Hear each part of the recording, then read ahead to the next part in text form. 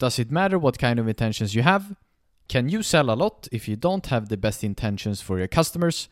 Some might say that you shouldn't care about your customers, that the only thing that matters is getting as much money as possible out of their pockets. Is this the type of world that we would like to live in?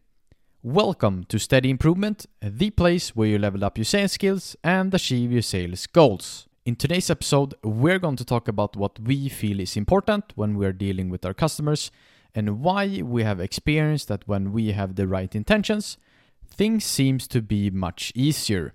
Our promise is that after this episode, you're going to be a better human being and being able to be more likable from your customers because you have the right intentions. So, what is intentions? Intentions is all about why you're doing something and why you're saying the things you are. For example, when you are selling something to a certain client, are you doing that so you can earn more money? Or do you genuinely feel like this will impact the customer's life in a positive way? From our own experience, we have felt that there are too many people who work in sales that have the wrong types of intentions. And you can for sure sell a lot and become a sales king, although you have the wrong intentions. But the problem is that it won't last long.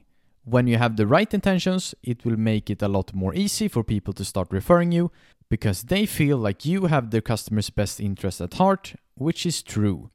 And if you want to become great over a long period of time, you're going to need all of these customers who keeps on referring you year after year. What is some good intentions to have then? Here are some core values that we have, which we think will make it easier for others to make the right intentions in both their professional life as a salesperson, but also in their personal life as a person.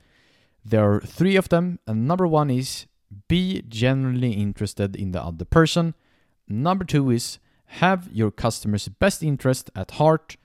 And number 3 is think long term, not short term. What all of these will lead to is maybe the following situation.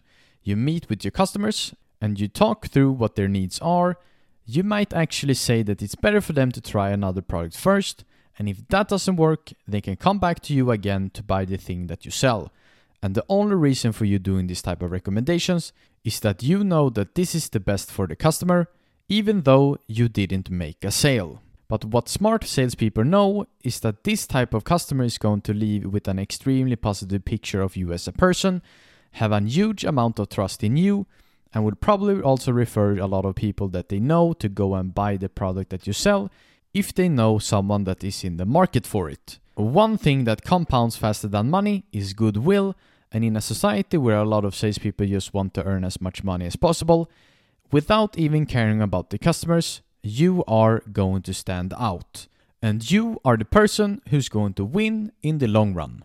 If you found this episode valuable, it would mean the world to us if you'd like to take a few seconds of your time and rate the show. Until next time, peace.